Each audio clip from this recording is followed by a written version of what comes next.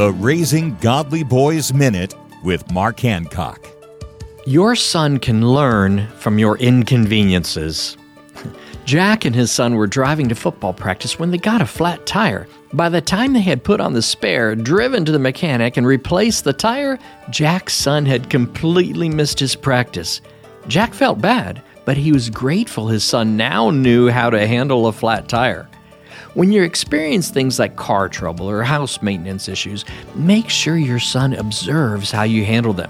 More than just learning the practical skills, he needs to see how you handle the challenges of life. So next time you experience an inconvenience, remember, your son is learning from your every move. For more ideas on raising boys to be godly men, visit Trail Life USA or raisinggodlyboys.com.